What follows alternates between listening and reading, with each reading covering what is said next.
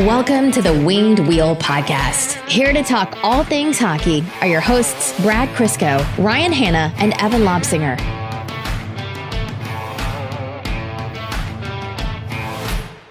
A guide to starting a successful hockey podcast from the ground up. Do not grind and put in the effort and hours and learn the technical skills and become better informed and watch games and practice and work through some like tough times and hard hours and just like sacrifice a lot and really try to connect with the fan base and the community and always try to better yourselves and reinvest in the show and find ways to improve. None of that. The actual guide is have a cute kid and teach them how to say players' names. End of story. It is imperative that the kid is cute. They don't even have to be particularly good at saying the names. It's actually better if they're not good at saying the names. But that is all you have to do.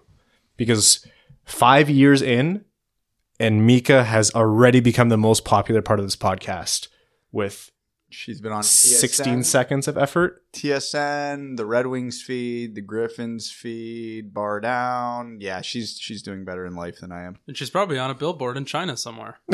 Not that anyone can see those right now. Yeah. You know why she's doing better? Because we got meatheads who have a drink and then put the drink down on the side without a coaster. Excuse me. This is why we're on YouTube now. It's essentially the only reason we get any kind of YouTube growth is just people like watching you.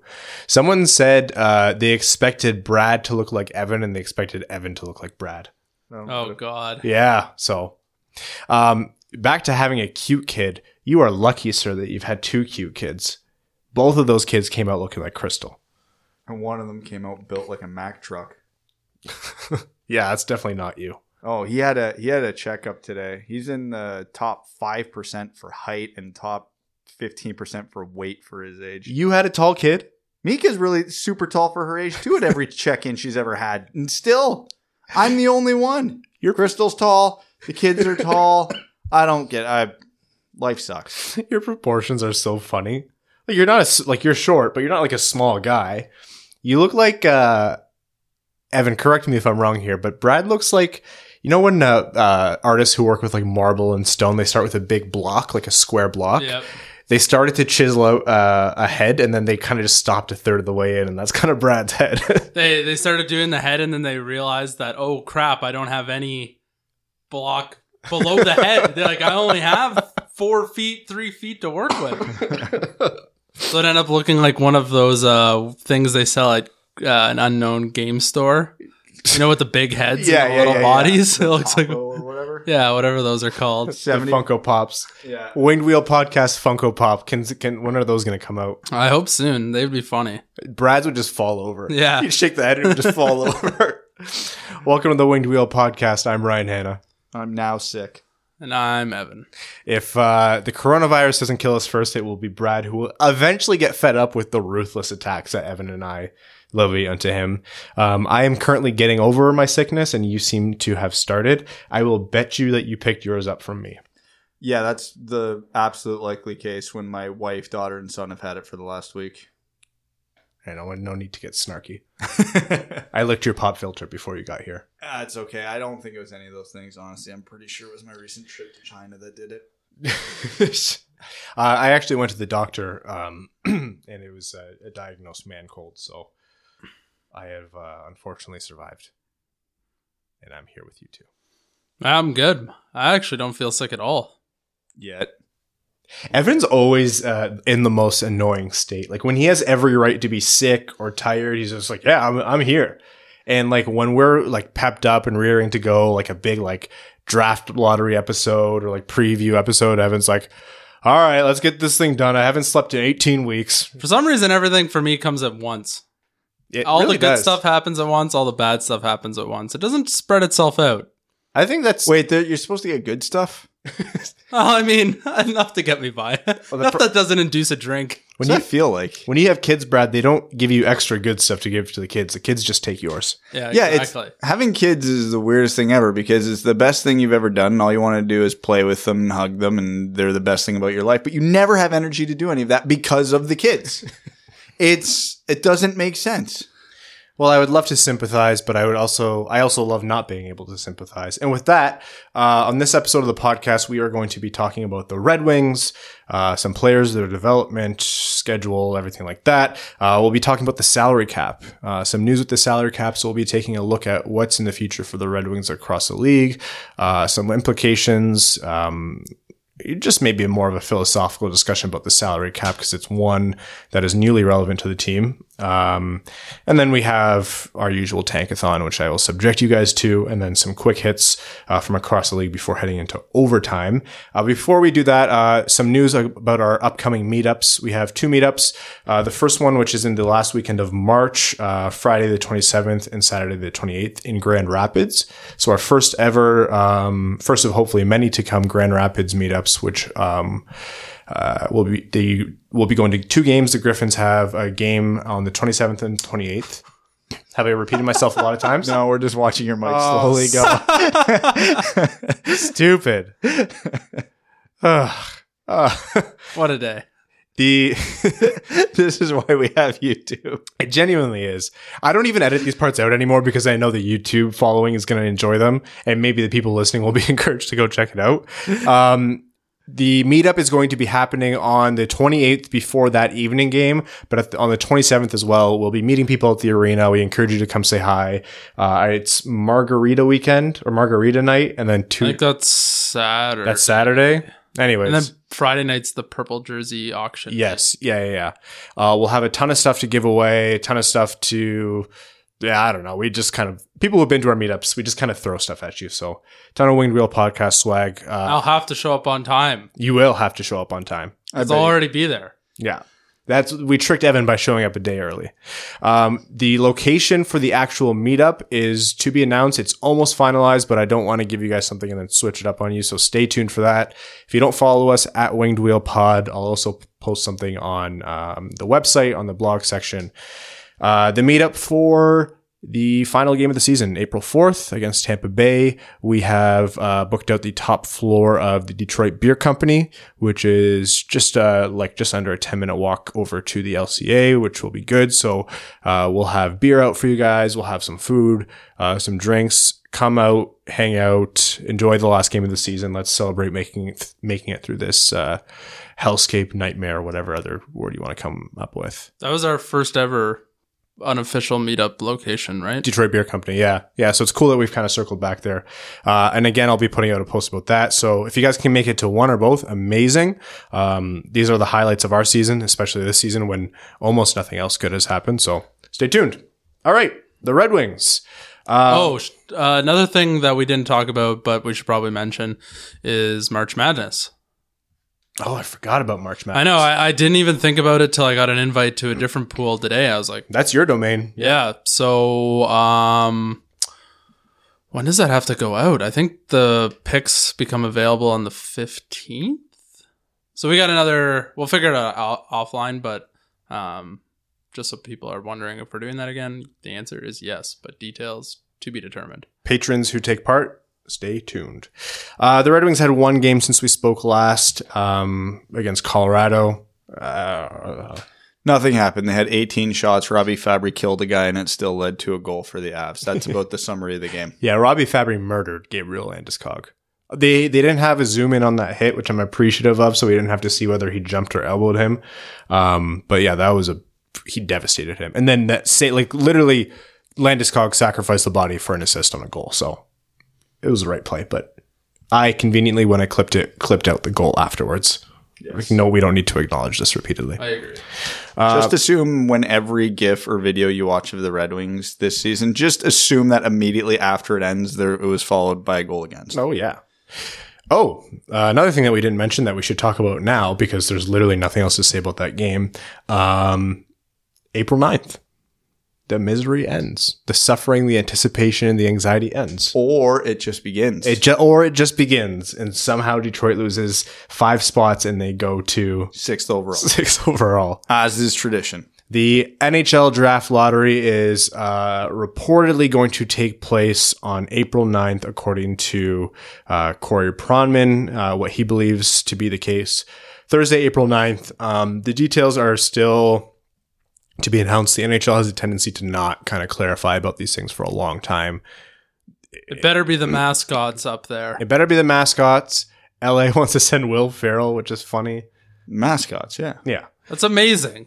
But it's way too much fun, so we'll see the GMs there. If LA's sending Will Ferrell, who's the Detroit equivalent? Who are we sending? We're sending Eminem. Eminem. Jeff Daniels. Kristen Bell is a big Detroit sports fan. I feel like even though they're bigger names, you got to go with like the guy who's been with them forever. It's got to be Dave Coulier, right? No, yeah, that's another good one. Or the unveiling of Al the Octopus as the mascot.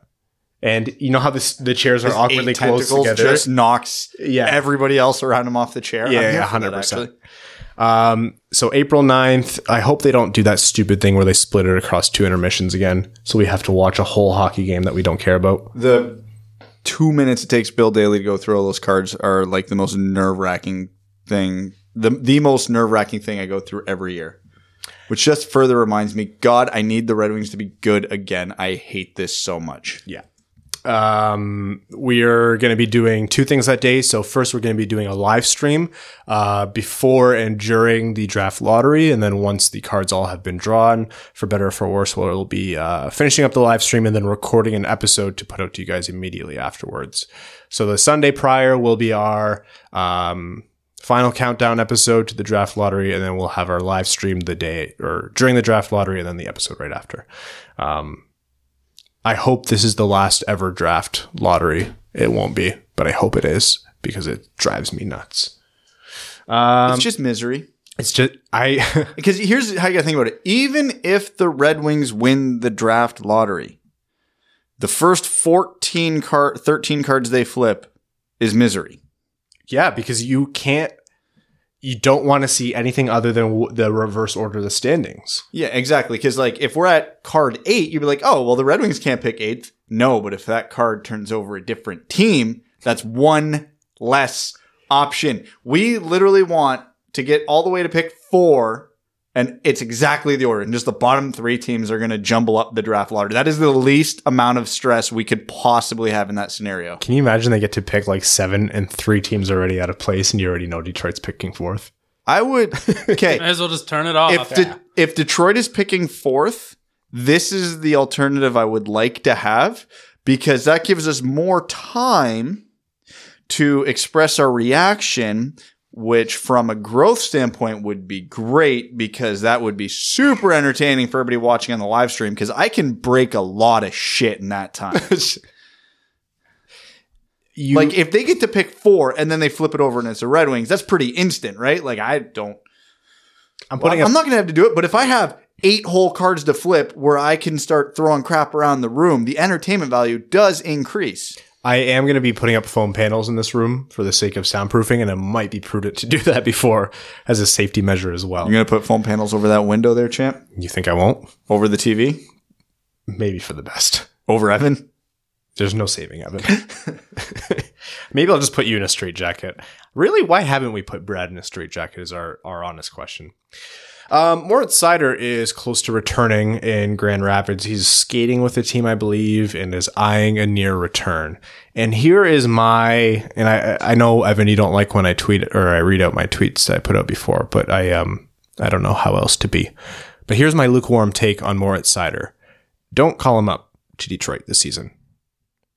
Especially, we knew this would be a rough end to the season, but especially after the trade deadline where everything just feels so like, what's the point? Dead? And the I team, believe the word you're looking for is dead. Dead. And the team is putting up like 15 to 19 shots of support for their defense and goaltending any given game.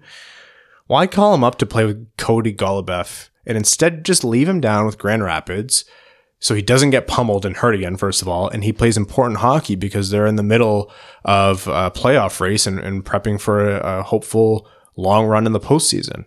Like Yes. that's actual hockey that matters. Like, yes, the 9 games would be nice, but at the same time, He's not learning anything. Not from this team. no. Like, it's good to get a look, and I'm sure they want to see that, but I think what you lose in that opportunity is much less significant than what you would gain from having him play in Grand Rapids, where he's gelling, he was doing well, and he actually really matters to that. Oh, so you're saying almost like consistency and routine like are beneficial for a player's development. Yeah, I mean, yes, but like we were talking 9 games no matter what. I know what you're trying to say here. I know what you're going to lead into. And I think these are 2 different cases. They're very different cases. But I'm not sure where our opinions will land on that. I'm not sure if we disagree or not. Thomas Yurko? Yes, of course. Exactly. Thomas Yurko. That's a name that hasn't been said in a while. Where is he? Edmonton? Don't I know. think he's in Edmonton. No, he's not playing for Edmonton. He might be in their system, but he ain't playing for them. He is currently, he's playing with their AHL affiliate, Bakersfield. Anyhow, Yes, you're right. you agree with me? The thing I don't like is when you retweet your own tweet with a comment. When did I do that? Oh, you do it all the time. Yeah, maybe it's just to expand on a point. Maybe it's just to piss you off, Evan. It Maybe it's to definitely get some goddamn life out of you for once. I see. The one time you did it, it was you retweeted one of your GIFs and added a comment, and it was like 5 or like 10 minutes after you first sent it. I was like, why don't you just add to the bottom of the tweet? You see, you're on Twitter enough to notice that, but not to actually tweet. No. Look at this guy. When I'm on the podcast account and I'm like, I look through both of your timelines to see if there's anything like relevant to the game that I should be retweeting. I always check yours, and sometimes I don't even check Evan's because he hasn't tweeted in like 6 days besides just retweeting the podcast episode tweets. I do what I do. And you have how many followers? Like 2,500? Something like that. That's got to be the know. cheapest 2,500 followers I've ever seen. Hey, I'm a lunch pail guy. Check in, check out. You're not a lunch pail guy. Lunch pail guys put in work. There's That's white true. collar, there's blue collar, and there's... He's Alex Kovalev. He just checks in on the power play. I'm walking around with a clipboard and a pen, and no one really knows what I'm doing, but Yeah. I look busy. What exactly would you say you do here? That's a good question. Meanwhile, when Evan's not here, Brad and I are like gassed and winded by the end of the episode. We're like, Jesus, that was awful. Yep. I hate what you are to me, I and know. I hate what you are to this show. Yep. I don't hate you, but I'm also not far. Okay. That doesn't. I won't lose any sleep over that. When do you sleep? Oh, I go to bed at 10 every night and wake up at 7 every day. What are you? Yeah, every day. Even on the weekends, I'll get up at like 7:39. That physically hurt me to hear that. Look, I know I'm weird. I know I'm weird in a lot of ways. And what I do is I don't not recognize it because I don't want to face my realities. I don't recognize it because I don't think there's a point because I'm never going to change. I feel bad that you guys have to go through it, but it is what it is. I think all 3 of us are so uniquely, stupidly weird, and that's the only reason the show is gelled. It's yeah. There's no scientific formula to tell us why it works, but holy shit, I don't understand either of you as people. The math doesn't add up, but the solution works. I'm pretty sure the description's right on my face with these bags, but Again, One for each child. ding, ding, ding, ding. So anyways, I'm not sure how that all related to Mo Sider. Somewhere Terry's clenching his fist. Gus, back to hockey. Cholowski is what you want to talk about. I want to talk about Cholowski because I got ripped on for what I thought was a fairly innocent tweet, like a little inflammatory, but it was kind of meant to be. It's Twitter. If you're not pissing someone off, you're not doing your job. Go ahead. At what point is the yo-yoing of Dennis Cholowski actually hindering his development? Because it feels like he doesn't play anywhere for longer than 2 weeks at this point. Has yo-yoing ever worked in the history of player development for any sport? I was trying to, again, without doing any deep dive, off the top of my head, I could not think of a success story there. I feel like you'd have to be like an absolute top tier potential player for that to ever remotely work. All right. I don't disagree. I think the yo-yoing in a vacuum is not good. Like, yeah, it's got to be a specific situation where, like Evan said, you're a top tier player and there's just like a system thing and like the spot hasn't fully opened up yet. But I think in the long run, if Cholowski pans out, because that's a real question now, this doesn't, like, do these last 20 games of up and down really matter? Like, I don't. Yeah, I think it matters a lot to him because he's got to iron out the kinks in the game. So he's got to spend his days and his whatever dedicated time he has to honing his craft, not worrying about where he's eating his next meal, when his travel is, who his team. Like, consistency for development matters a lot, regardless of what players say. Your routine is everything when you're playing at that high of a level. And how could he have one? He doesn't know where he's living on a day-to-day basis at this point, let alone where he's playing, who he's playing with, what the system is, yada, yada, yada. I don't like it. I don't like it. Like, someone posted a chart of how many times the Red Wings prospects have been like recalled and sent down this year, and it's actually staggering. May as well just call it Brian Lashoff. Just get it over with and just leave our prospects where they need to be. What if this is the situation? What if they want to leave him down because what we just talked about with Seider, where it's more important for him to play down? What if they didn't want to call up Cholowski, but all of the injuries and now with the Green trade, they're like, we really aren't left with a choice? Evan already answered that question for you, Brian Lashoff. We don't care about. Have we even got a Brian Lashoff game this year? Yeah, I think we've had a couple. Yeah. I was going to say the fans can't be starved with that. Brian Lashoff's a good guy. He's useful to the Red Wings organization. We do not and should not care about his development at this point because he's like 38 or however old he is. He's the guy that you're not going to hurt by yo-yoing because he is who he is. If you want to recall Cholowski, sure. I've got lots of good arguments for why he should be in the NHL. I've got lots of good arguments for why he should be in the AHL, but they're all rendered moot when he's doing both at the same time. Don't half-ass two things. Full ass one thing. Cholowski is hard to watch because he came up in and around the same time as Hronek, and we see how well Hronek's done, and it's like, well, Cholowski was projecting to almost do just as well, or at least continue progressing positively, and then fell off, and then given it another opportunity, and it's kind of hasn't been able to stick. So I don't know. I agree. The yo-yoing sucks. I just have a hard time caring about anything at this juncture in the season. And for me, it's like Cholowski, he's not been given a fair shake. I don't think anyone could be given a fair shake on this version of the Red Wings, but he's also not done an astounding amount to defend his position. I was upset when it happened early on in the season. And if you guys go back and listen, I was really disappointed when he was sent down then, because I think he was hardly the worst defenseman on this team. But he also, I don't know, he hasn't really sold himself as much. Yes, he has. Not this season. And that's the horrifying part.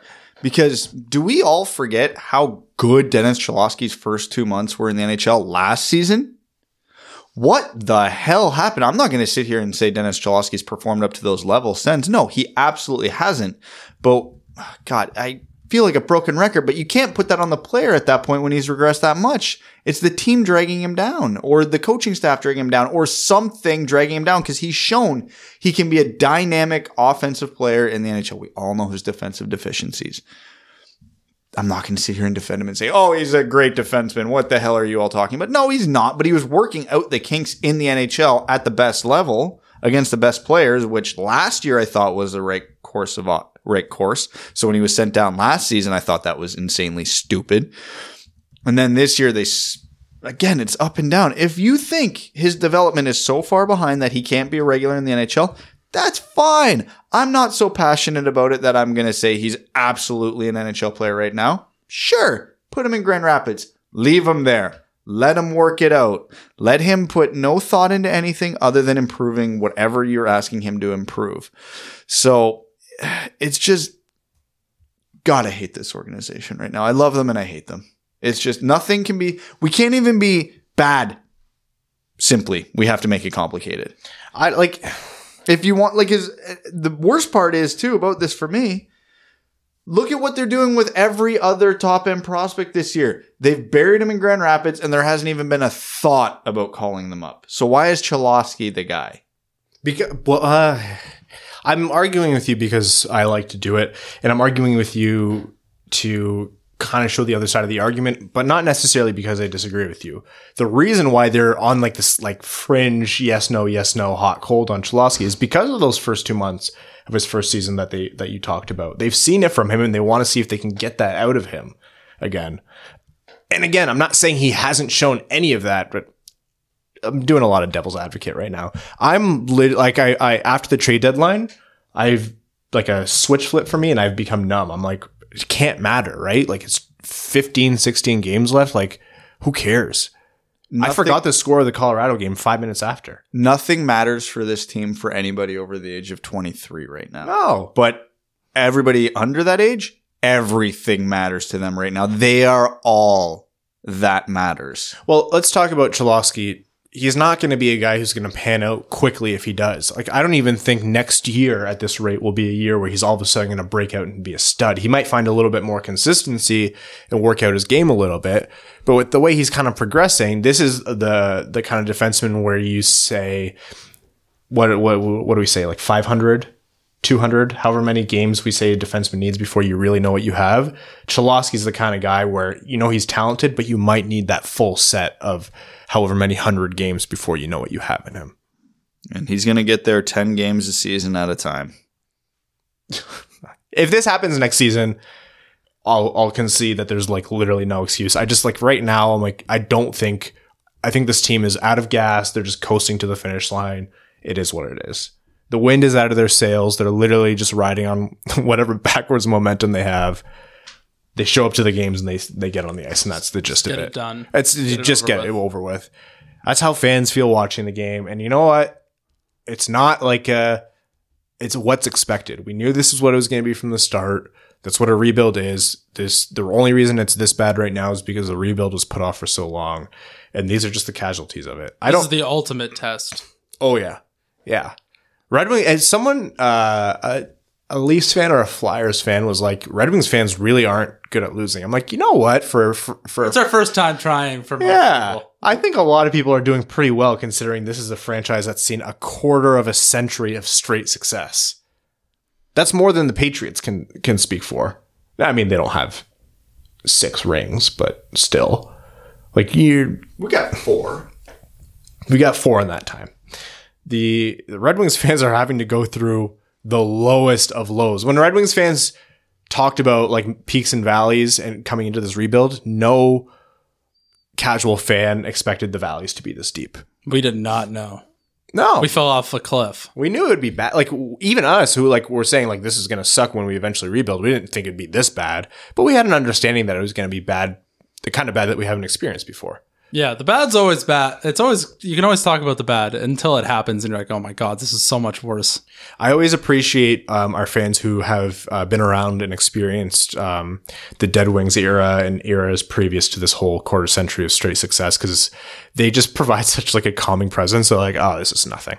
Like, I was surprised that it took this long for it to happen again. Don't worry, it gets better. And it did. So you can only be hopeful that it doesn't take 40 years or whatever that drought was. All we need is a Lidstrom, a Fedorov, and Yzerman, and we're good. And moving on, some Red Wings prospects. Antti Tuomisto has had a big news day because he won a couple of big awards in the Finnish Junior League. I believe it's a U20 league. Yep. Best player and best defenseman, and also named to the All-Star team of the U20 SM Liga after the regular season. Yeah, that was fun to see on Twitter for 3 seconds before he started reading all the responses and opinions on it. And hi, everybody. We're allowed to be happy about something. Does this mean Antti Tuomisto's definitely going to be a top pairing all-star defenseman? No, it absolutely does not. But it's a damn good sign, so just take it as what it is. It's a promising sign. You're allowed to be happy about it without proclaiming he is the next Nicholas Lidstrom. It's oh yeah, please don't do that. It's fine. It's a good sign. Would I have taken him over Nick Robertson? No, I haven't changed my opinion on that, but it makes me feel better about it. Yeah, it's like one of those things. And Prashanth brought up a couple of good points about like comparable scoring, because someone was like his scoring was outpaces Esa Lindell, or is close to Esa Lindell, who's obviously a strong defense. Oh yeah, I always mess that up over in Dallas. And Prashanth brought up a couple of points saying like, oh well, like it's the junior league. Here's a bunch of other players who are at that level of scoring, and it was all fair points. And I think I'm just at the point of, you know what, I was pretty disappointed with that first pick in the second round by Detroit, because they just missed out on Kaliev and Brink, because I believe Philly traded up for Brink. and they passed on Höglander, who would have been my pick at that spot, and Robertson, who really shouldn't even have fallen that far to Toronto. And Tuomisto was off the board. Like, the only real people who were giving us info on Tuomisto were like European scouts and fans. So it's nice to see at least these beginning stages of his development are going well. Is this a guarantee moving forward? Oh God, no. We've seen a lot of players do well at this stage. Like, think of Ryan Sproul, how well he did in the OHL, and then just nothing translated. But at least it's nice to have him have some success at this stage. It makes watching the Höglander highlights a lot easier. And also, all the comparables to Tuomisto, like it just seems dumb to me because nobody's done what he's. Do you know how few Finnish players commit to the NCAA? So they go back to play junior, even though they know they could absolutely play pro. The only reason he's in the junior league is because he actually cannot play pro, or else he's no longer eligible to go to Denver in the NCAA next year.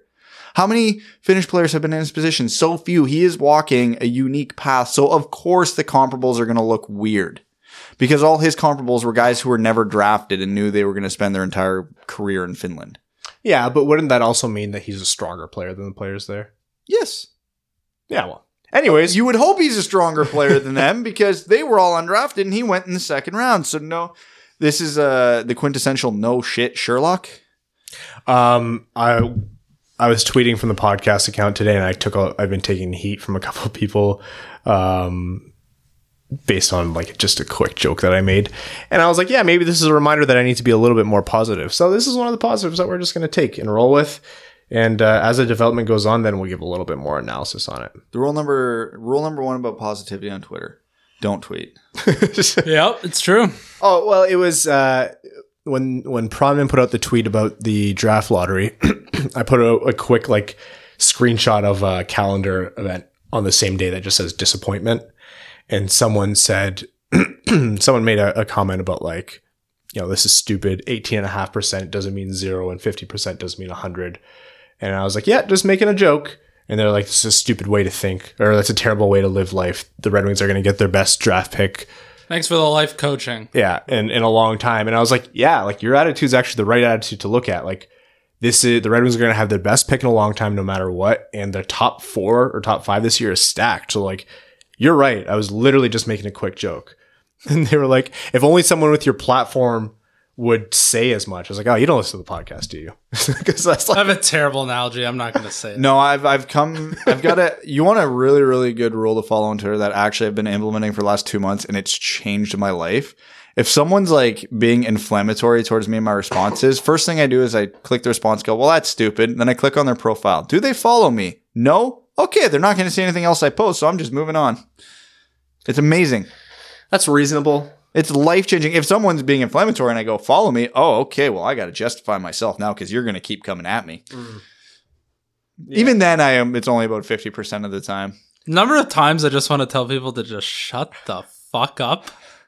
But I don't. Fired! You're fired! But I don't, because I'm a man of the people. I'm a man of the people. You are. You're a populist. You're a man of the people. Everyone loves you for no I will reason. let them continue to flame at you guys without stepping in. Thanks for the support, man.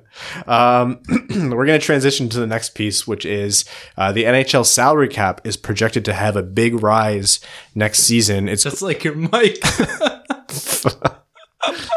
I don't know why it's tightened all the way. I don't know, man. It's gripping it too tight.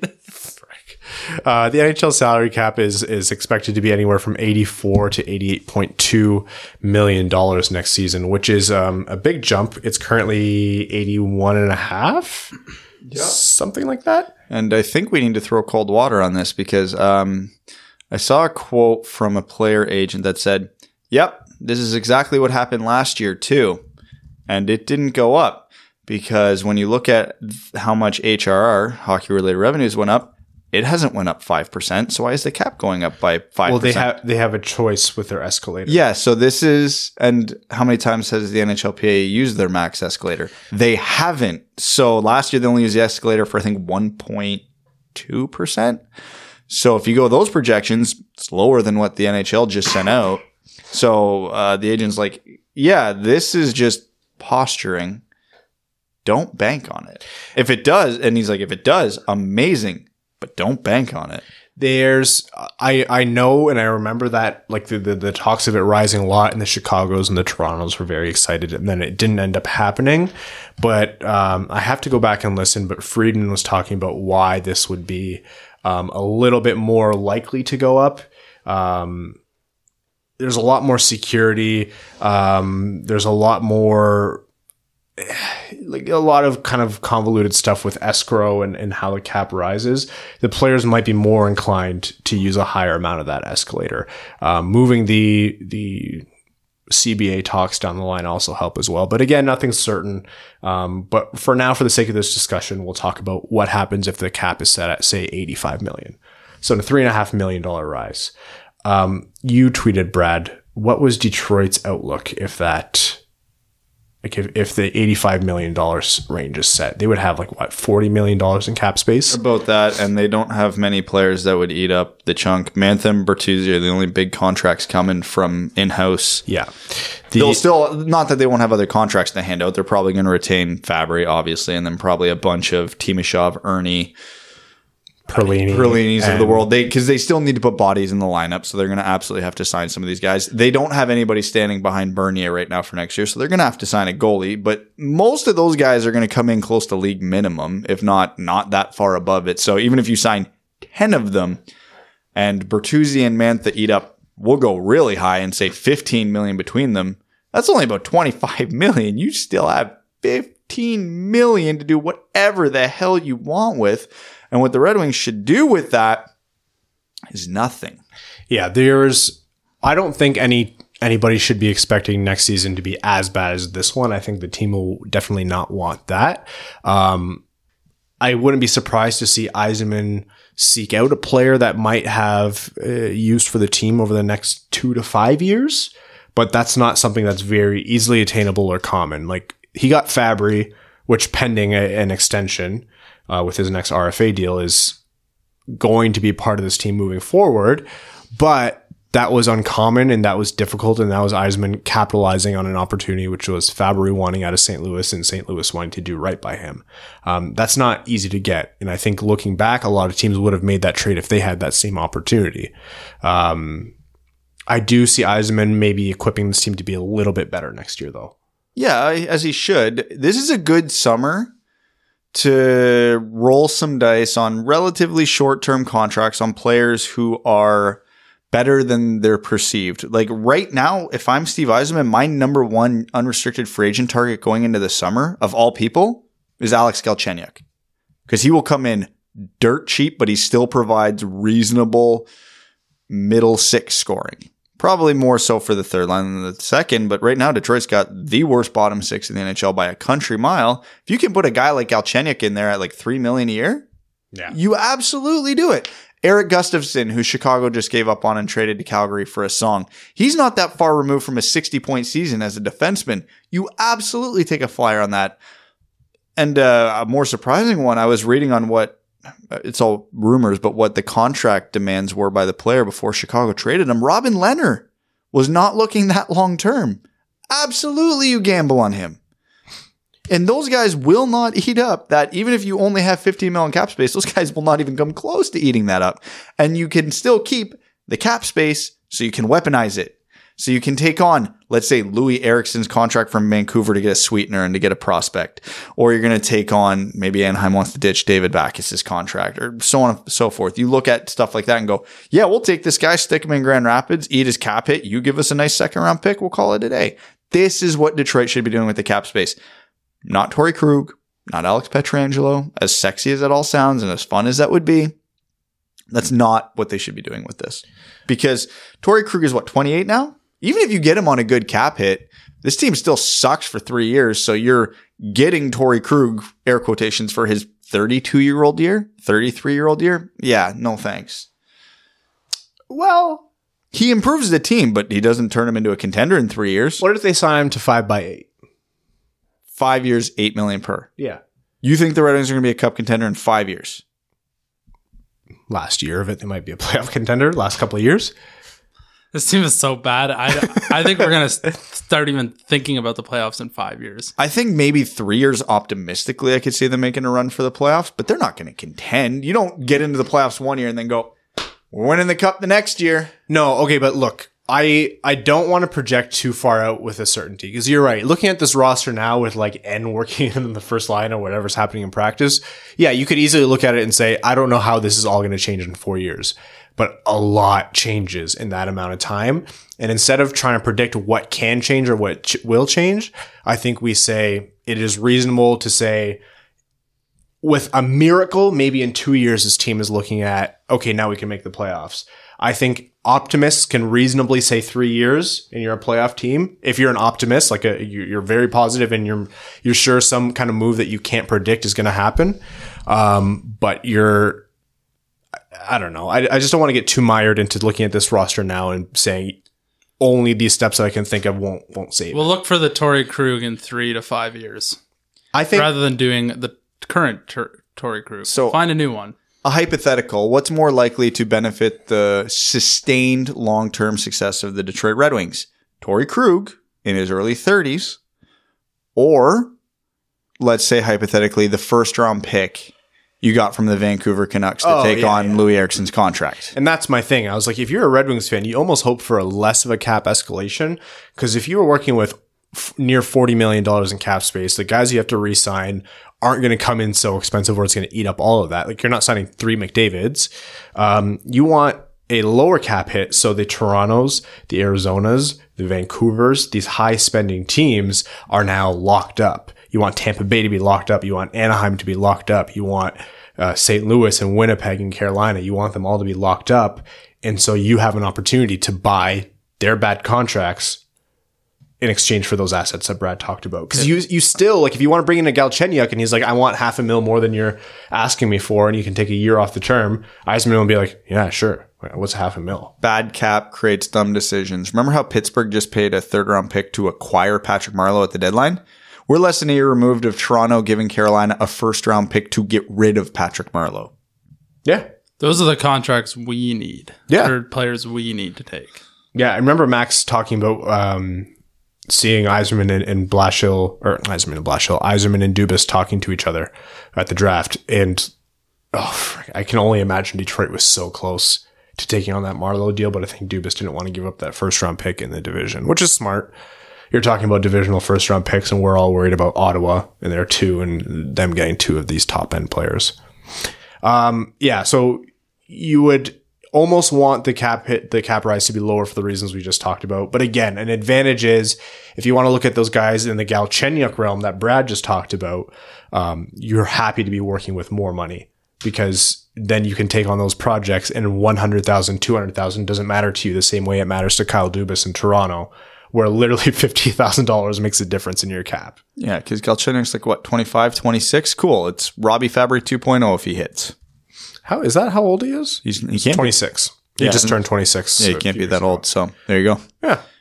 Yeah. Across the league is say it rose or what the projected cap hits are next year. Arizona is projected to spend $80 million with what they have now. Like each of these teams only has a certain amount of players locked down.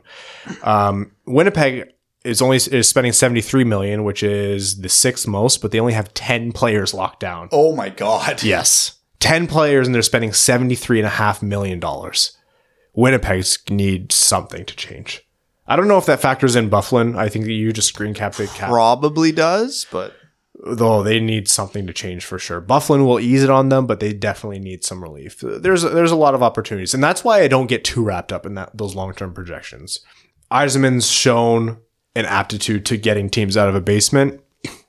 I know the Tampa Bay situation was different, but yeah. All right. Prospects. Tankathon. No. Yeah. It's happening. Have we won one yet where we haven't had to do a redo on it? No. I don't think so. All right. We're doing it once today. Legitimately just once. 3, 2.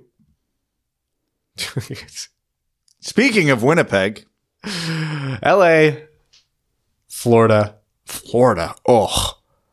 No. Well, yeah, they have the replacement for Trocheck right there. They got Quentin Byfield. And then Winnipeg moving up to 3rd and Detroit 4th. Are all of our picks the same? It's annoying when we keep getting 4th repeatedly.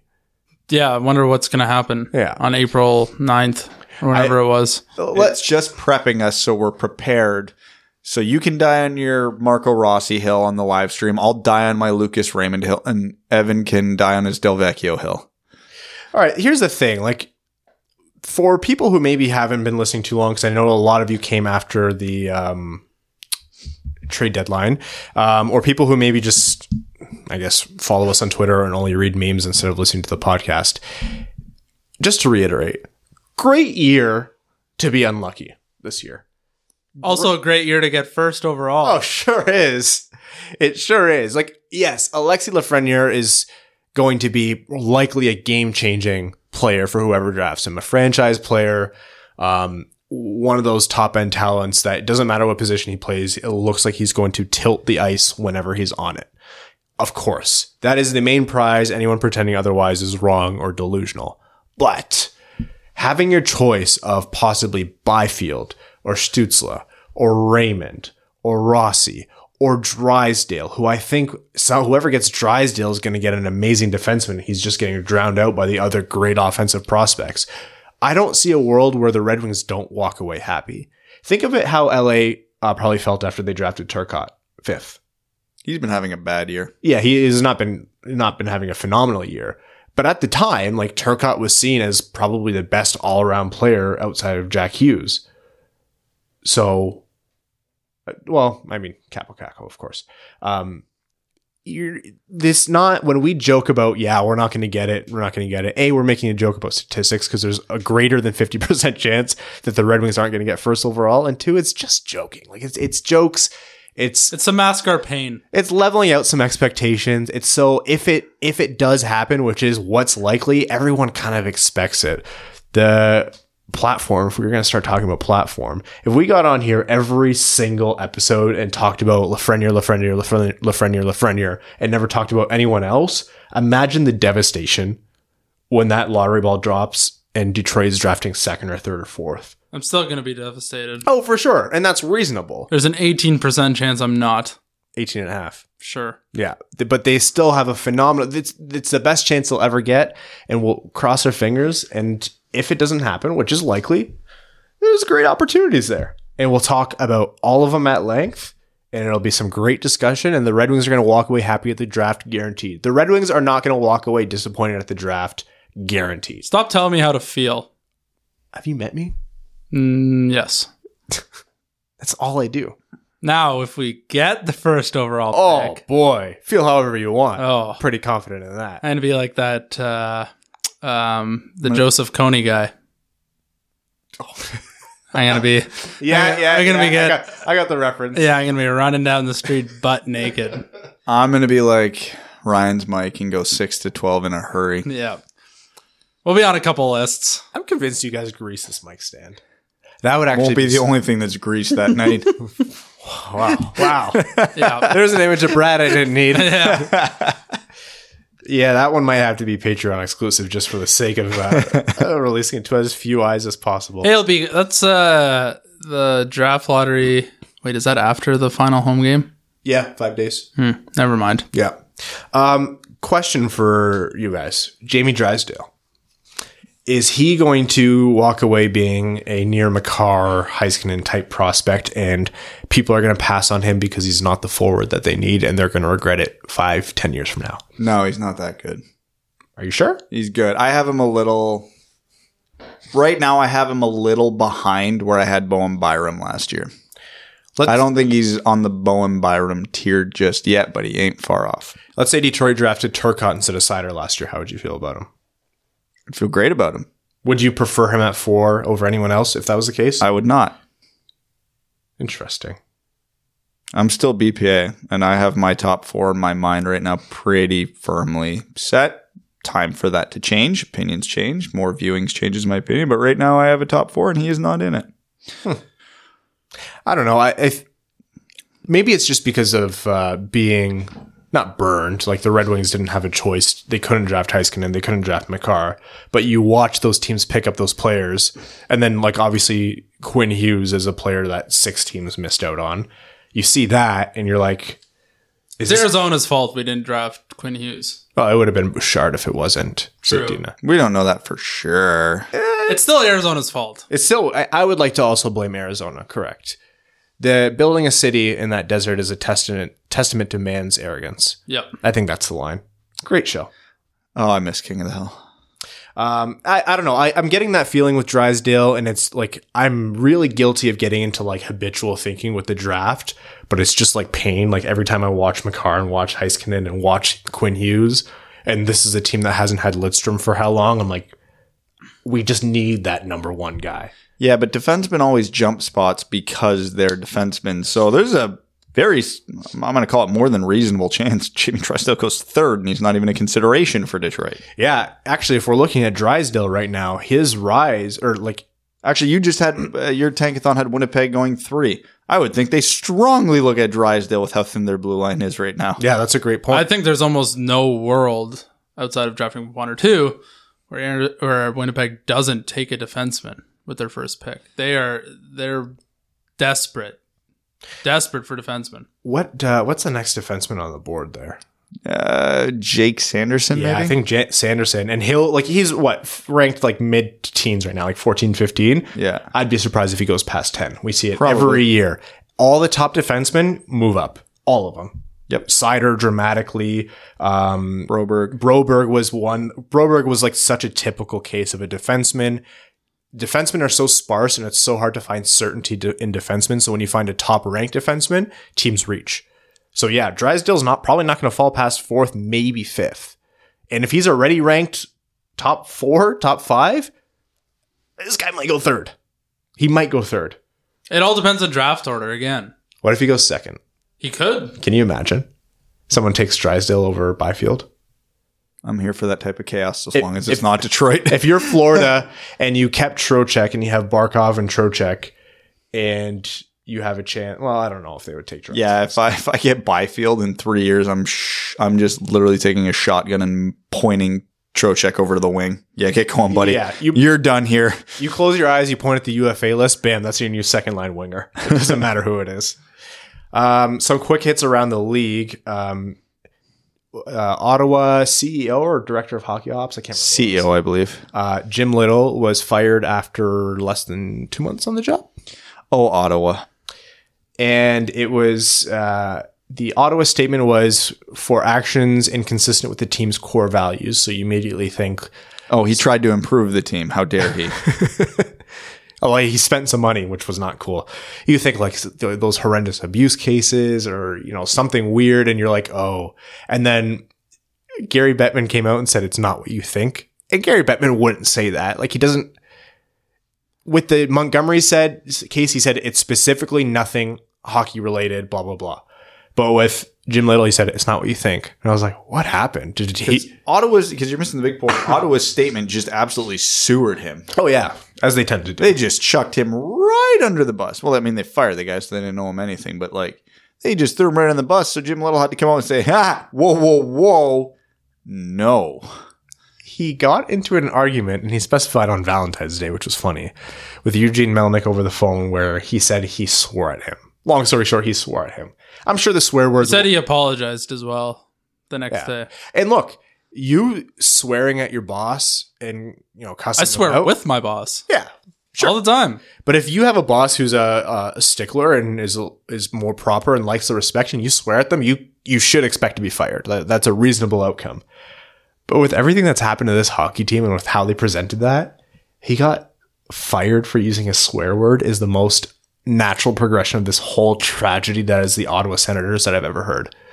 If that's probably shouldn't swear at the person who signs your paychecks. Obviously. But if he was brought in under the premise of we need a change in culture, or we need someone to make these hard calls, and then he swears at you when he tries to make a hard call, or I don't know what the situation was. If that is what it is, I'd call Melnick up and tell him the same thing again after I got fired. If you're a director of hockey ops or a president or a CEO and every move you make has to go through Eugene Melnick and Eugene Melnick has a say in your moves, based on what we've seen from Eugene Melnick, I guarantee anyone in the world would have sworn. If it's only been 2 months and you're already driven to madness, it's probably the higher up. Ned Flanders would have sworn at Eugene Melnick. It's true. Well, we're also forgetting too the timeline here. As of now, he's worked for the team for just less than 2 months. This argument happened 3 weeks ago. Yeah, man, Melnick has really been stewing on that one. And we're working with the information we have now. So for sure something else is going to come out. It's going to make this whole thing spicier. Okay. But that's why we love all I have a new game. Yeah. What caused the argument between Melnick and Little? I have a theory. On his coach flight, he upgraded from the chicken meal to the beef. He got the emergency seat with more legroom. On a team lunch, he let people order guacamole with their bowls. Yeah, that's bad. That's rough. What else? He refused to trade Thomas Chabot after the trade deadline. Yeah, well, there's a lot of options here. Maybe we'll continue to play. This will be our new pickup game here. He went to the $10 crap stable instead of the $5. You love craps, eh? It's my favorite game by a lot. The E-Buck situation. The NHL Board of Governors came out and shocked everyone and said, yeah, there's no need to be reactionary. And we were all like, wait, that's reasonable. I do think there's certainly opportunity where they can say we need a more consistent presence and just make sure they don't work for a team. But I don't even think that's what they were talking about. I think someone proposed have a random former ECHL goalie and pay him $80,000 a year and travel him with the team. Owners and GMs didn't like that because costs. And I think they're being a little bit cheap and it would be good to have, but the current system is so rare. I kind of agree with them not changing anything right now.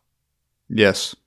It's happened twice in the history of the NHL. Who cares? It's happened more than twice in the history of the NHL. It's happened where they've actually went in? Yeah. Not in the modern NHL then. Maybe not in the modern NHL, but it's happened before in the past. Oh yeah, back where teams would carry one goalie and they played without a mask. Yeah, no. I can see why. The difference between the actual goalie and the guy in the stands was razor thin. Yeah. Speaking of rule changes, new puck technology. Is that what you're saying? No. What? They banned offside review. Just kidding. They didn't do that because they couldn't go full common sense. They went with the plain. They went with the common sense that I asked them for, which is a new flip for me. It was earlier this season where I finally broke and I agreed with Brad. I took a long shower after that. They changed the rule to, you should do the honors. Instead of your skate having to physically be on the ice to be deemed offside, you can have it in the air now. So it's going to be a lot easier to pick up on the camera angles if you were or were not over the line. And also there'll be less offsides because you just need to keep over the plane, similar to how a touchdown is scored in the NFL.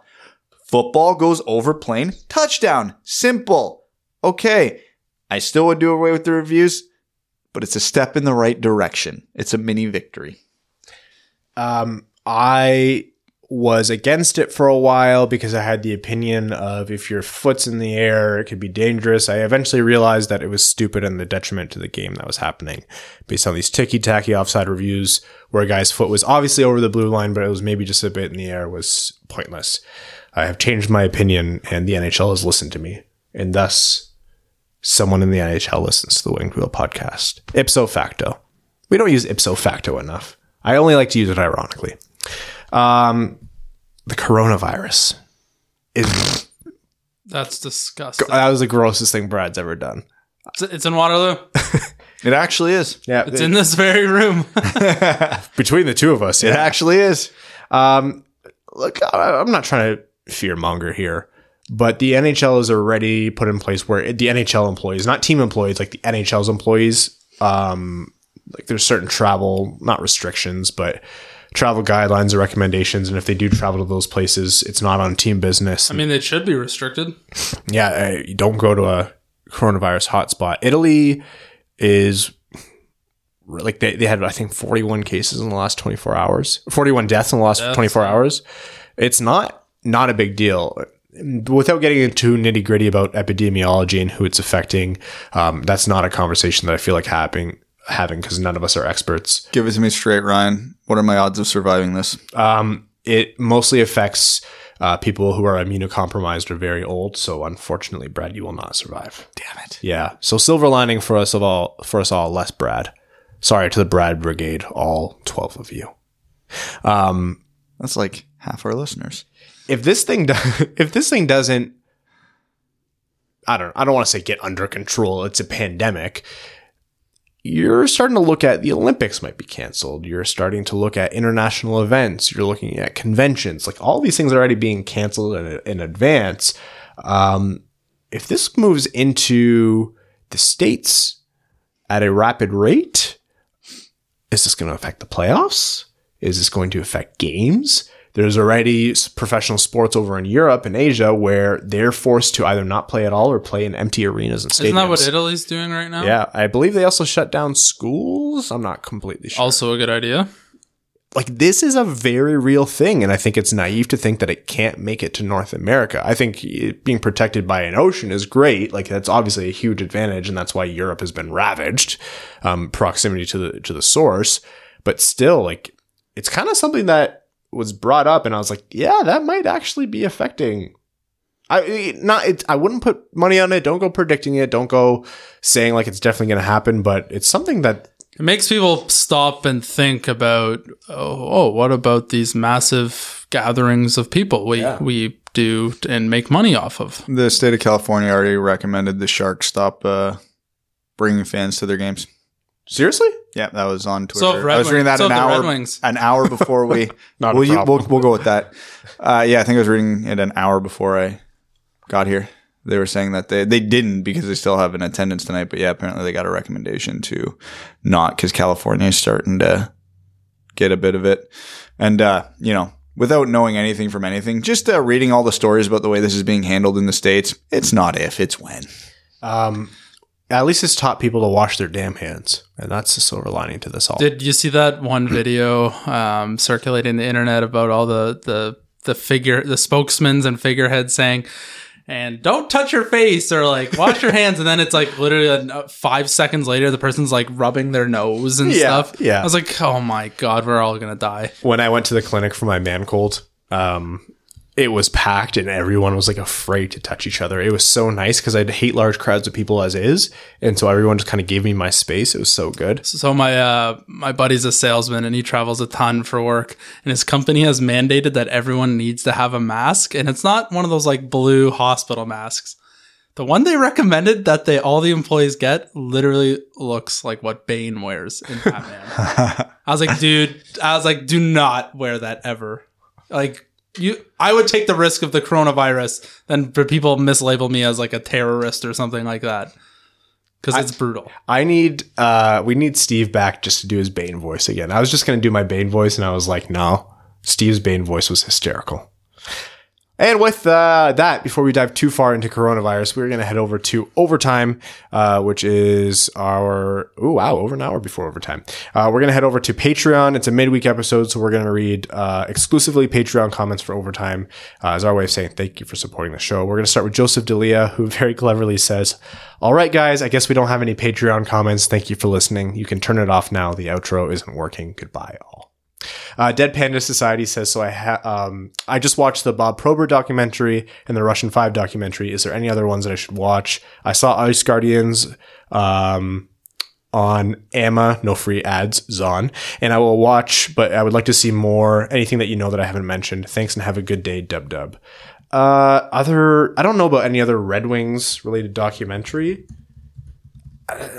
Good hockey documentaries. If you haven't gone back and watched, I really highly recommend all the HBO 24/7 series. And then it eventually went to who picked up 24/7? I don't know. Showcase maybe Showtime. I can't remember what it's called. Red Army. I think they had a Red Army documentary. Yeah, there was one. Yeah, I think there was a Red Army one. Goon was a really good hockey documentary. Yes, it was. Mystery Alaska. Slapshot. Screech Owls, if you can find them. Oh my God. Joe Falzone. That one episode of Breaker High. Yeah. Joe Falzone says the entire season has felt like the off season. Do you think if they buy out Abby and Franz, they give an A to Bertuzzi, or is there a more likely candidate on the team? Why don't we just get rid of their A and give it to Bertuzzi? If we got rid of Nielsen and Abdelkader, I think it would be Larkin, C, and probably Bertuzzi, and I would say De Keyser wearing the A's. Is De Keyser healthy enough, or they give it to Glendening? Because that was Joe's suggestion. Oh, no. Yeah, the A on De Keyser's works in two ways. Assistant when he's playing, absent otherwise. Yeah. Haroon Khan says, do you think Mantha, Larkin, Bertuzzi, and the core of this team can take another step forward, or is this what they are? McKinnon and company in Colorado had a similar type season in 2016, 2017 until the next year where they all popped off. I guess I'm being a little bit too wishful, but I hope it happens. I badly want a huge turnaround to clean away the stench of historically bad. I think Larkin and Mantha could. Mantha's will come just by way of playing 82 games. Yeah. I think Larkin's been up and down. I think he'll settle in close to a point per game player, and that's who he is. Yeah, I don't think McKinnon is a special case. He was a former first overall pick that I think had a very normal progression. McKinnon is kind of the poster boy for this argument that we keep putting out there, which is not everyone's going to be Crosby and Ovechkin. Please stop expecting first overall picks to be dominant right away. That's what happened with McKinnon. People kind of wrote him off. He signed for super cheap, and all of a sudden he's one of the best players in the world, playing for about half of his value. I don't think the Red Wings have one of those in their system, but yeah, Mantha's due to step up. I think Larkin, if he does take a step up, it will be because he actually has a full set of teammates who can support and play a little bit better with him. Chris says, hey guys, the best loss of the season was against Colorado. Fabry was trying to kill someone out there each shift. Going off grit and skill combined, who is the best option for a fourth line grinder type player in the system right now? Luke Glendening, right? Giovanni Smith. Giovanni Smith is actually the answer. Are we going to talk to prospects like who long term could be? Yeah. Honorable mention to Chase Pearson. I would need to see more NHL time. Well, no shit, Sherlock. Yeah, but I think Giovanni Smith and Glendening get that nod over him. Also, the waiver pickups look great, except he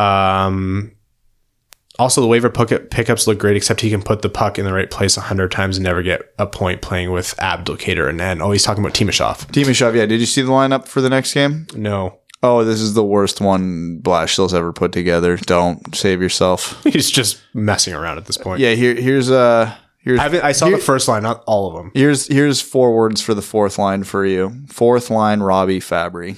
Hell yeah. I'm all. Why not? Let's go. Evan is the center for that line, yeah. A dog is the right winger. It's hard to come up with non-repetitive questions with the season, so here goes my shot at something original.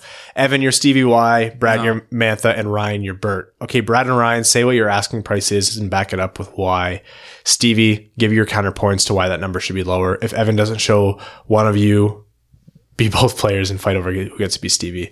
I don't know if you hate it. Just move on and I'll come up with something better. No, that's good. Thanks for the pod. All right, if I'm Bertuzzi, my starting ask is $6.5 million. Yeah, but why? I was the most consistent player all season. I made the All-Star game. I was the only person who matched Larkin in terms of goals or points. I do everything on the ice. I work my ass off. My progression has shown, and I'm still young. You want to lock me up long term? I'm part of this core. $6.5 million. You made the All-Star team because we had to send someone there. Yeah, and I can't separate the Ryan from the Bertuzzi here. You're Mantha, Brad. Give me 8x7 because I'm the best player on this team, and I promise I'll stop breaking myself trying to hurt other people. I think he asked for higher than that to start. I think so too. I think he'll actually maybe do that deal. Sam M says, this is a bit off the Wings topic, but my local beer league ended on Sunday. Team of mostly first-year players won the lower division. It's pretty freaking awesome. In a few weeks, my local rink is closing down for some needed upgrades. I live in Alabama, and the chiller, amongst other things, is struggling to keep up. That's a shocker. My question to the Dub Nation is, what do I do for the next 6 to 8 months to get that hockey fix? I finally got back on the ice last year for the first time in over a decade. I'm hooked again. Also, the Wings did stuff. Nielsen scored, so that's cool. He's down to $656,000 against the cap per point this season. Sorry, I had to slip in some more horrible facts about the Wings. Ways to fill yourself in. Follow the draft. Roller hockey. Golf. Yeah, that's very literally hockey. Do anything else. If you want hockey content, follow the draft, which is literally what we pivot to after the draft. Free agency, and then you're on your own. Everybody fends for themselves. August, just take a vacation. Golf. Yeah, go golf. Josh Terrell says, Dub. I feel like I watch a fair amount of hockey on a nightly basis. It pains me to say. Hold on. I gotta go back. Why was none of our suggestions to move out of Alabama? Well, I don't know. That seems like the obvious answer there. What if they accidentally go to Ohio, though? Yeah. It's a risk you got to take, though.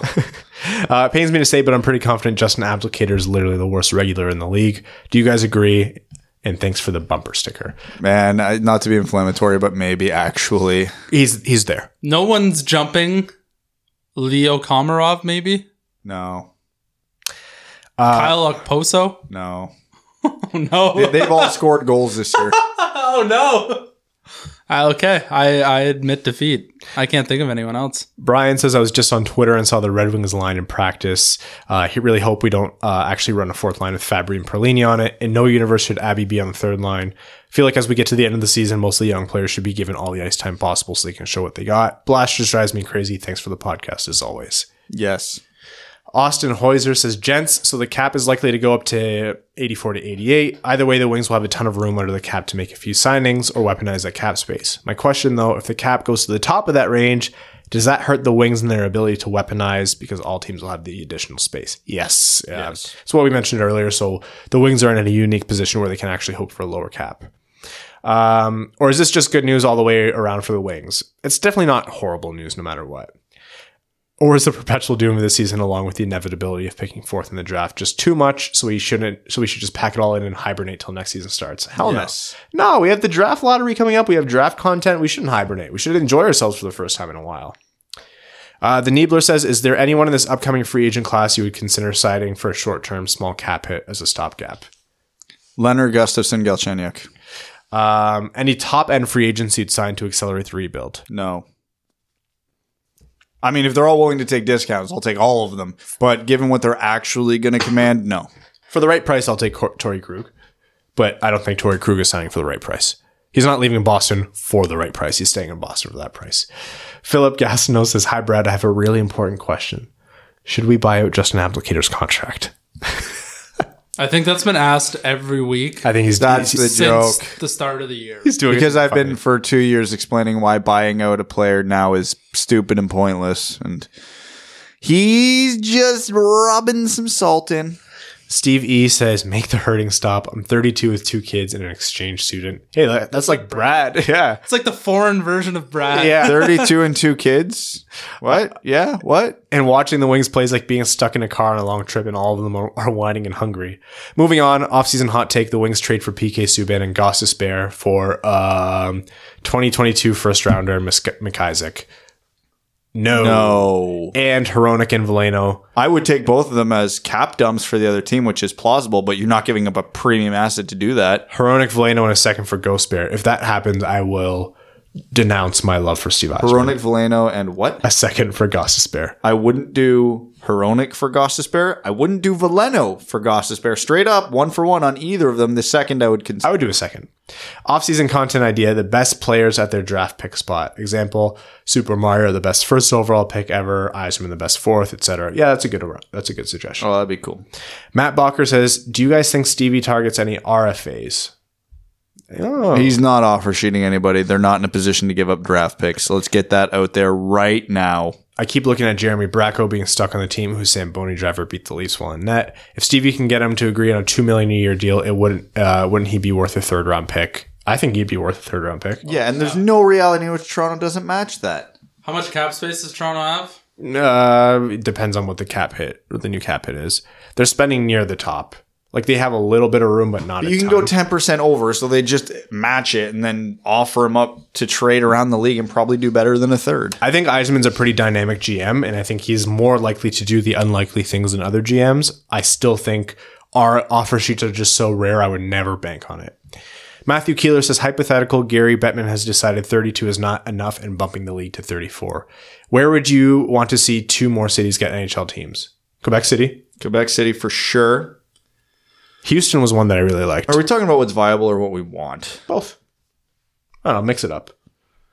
I'm going Quebec City because that would be good either way. Yeah. And then, okay, I don't know if they have enough of a population to support, but if you want to talk about what would be a rowdy atmosphere and a lot of fun, give me Halifax. Yeah, Eastern Canada would Give love me it. Halifax. I don't like the French, so I'm going to say no to Quebec. I will say Houston, and then just for fun, let's put another team in Vegas. 2 Vegas teams before 2 Toronto teams. Yep. I will forever resent the idea the of Las Vegas Black Knights. Yep. Isn't there a movie called The Black Knight? Silver Knights. I don't care. Yeah, wasn't that with Heath Ledger? Was it Heath Ledger? No, was that a Knight's Tale? I don't know. The Black. No movie talk. Yeah, Terry's going to be mad. Oh, that's a Monty Python skit. Oh. Oops. Oh, yeah. Yeah. Oh, my God. Matt McKay says, good day, boys. With all the skate-to-face injuries this year, do you think the NHL will start to make the players wear full face masks to better protect their faces? Nope. No, because there's still dummies who don't wear a visor at all. So, of course, they're not going to do full cage. Well, they've grandfathered out of it. Yeah, but still. I think you'd sooner see fighting out of the game than full face masks. Players will really oppose that. Kevlar skin. Why aren't Let's just get rid of the skates. How about that? Yeah, just skate really hard with your shoes. Yeah. Shay says, I've seen a lot of people talk about how Joe Veleno's season has gone with the Griffins. Coming off his unreal juniors career, what do you want to see from him this year to indeed constitute a good start to his professional career? 11 goals and 11 assists in 51 games is fairly solid, but the minus 26 is somewhat concerning. I don't know. He's gotten hot lately.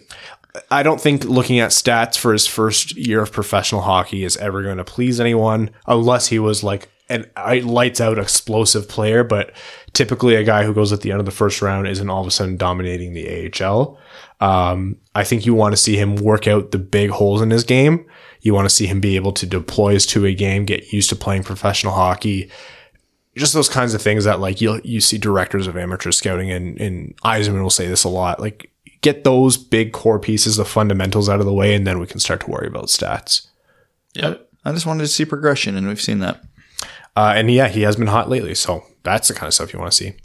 Confidence. You want to see confidence because the biggest thing that can kill a prospect who is maybe a steal, but maybe deserve that draft spot, confidence.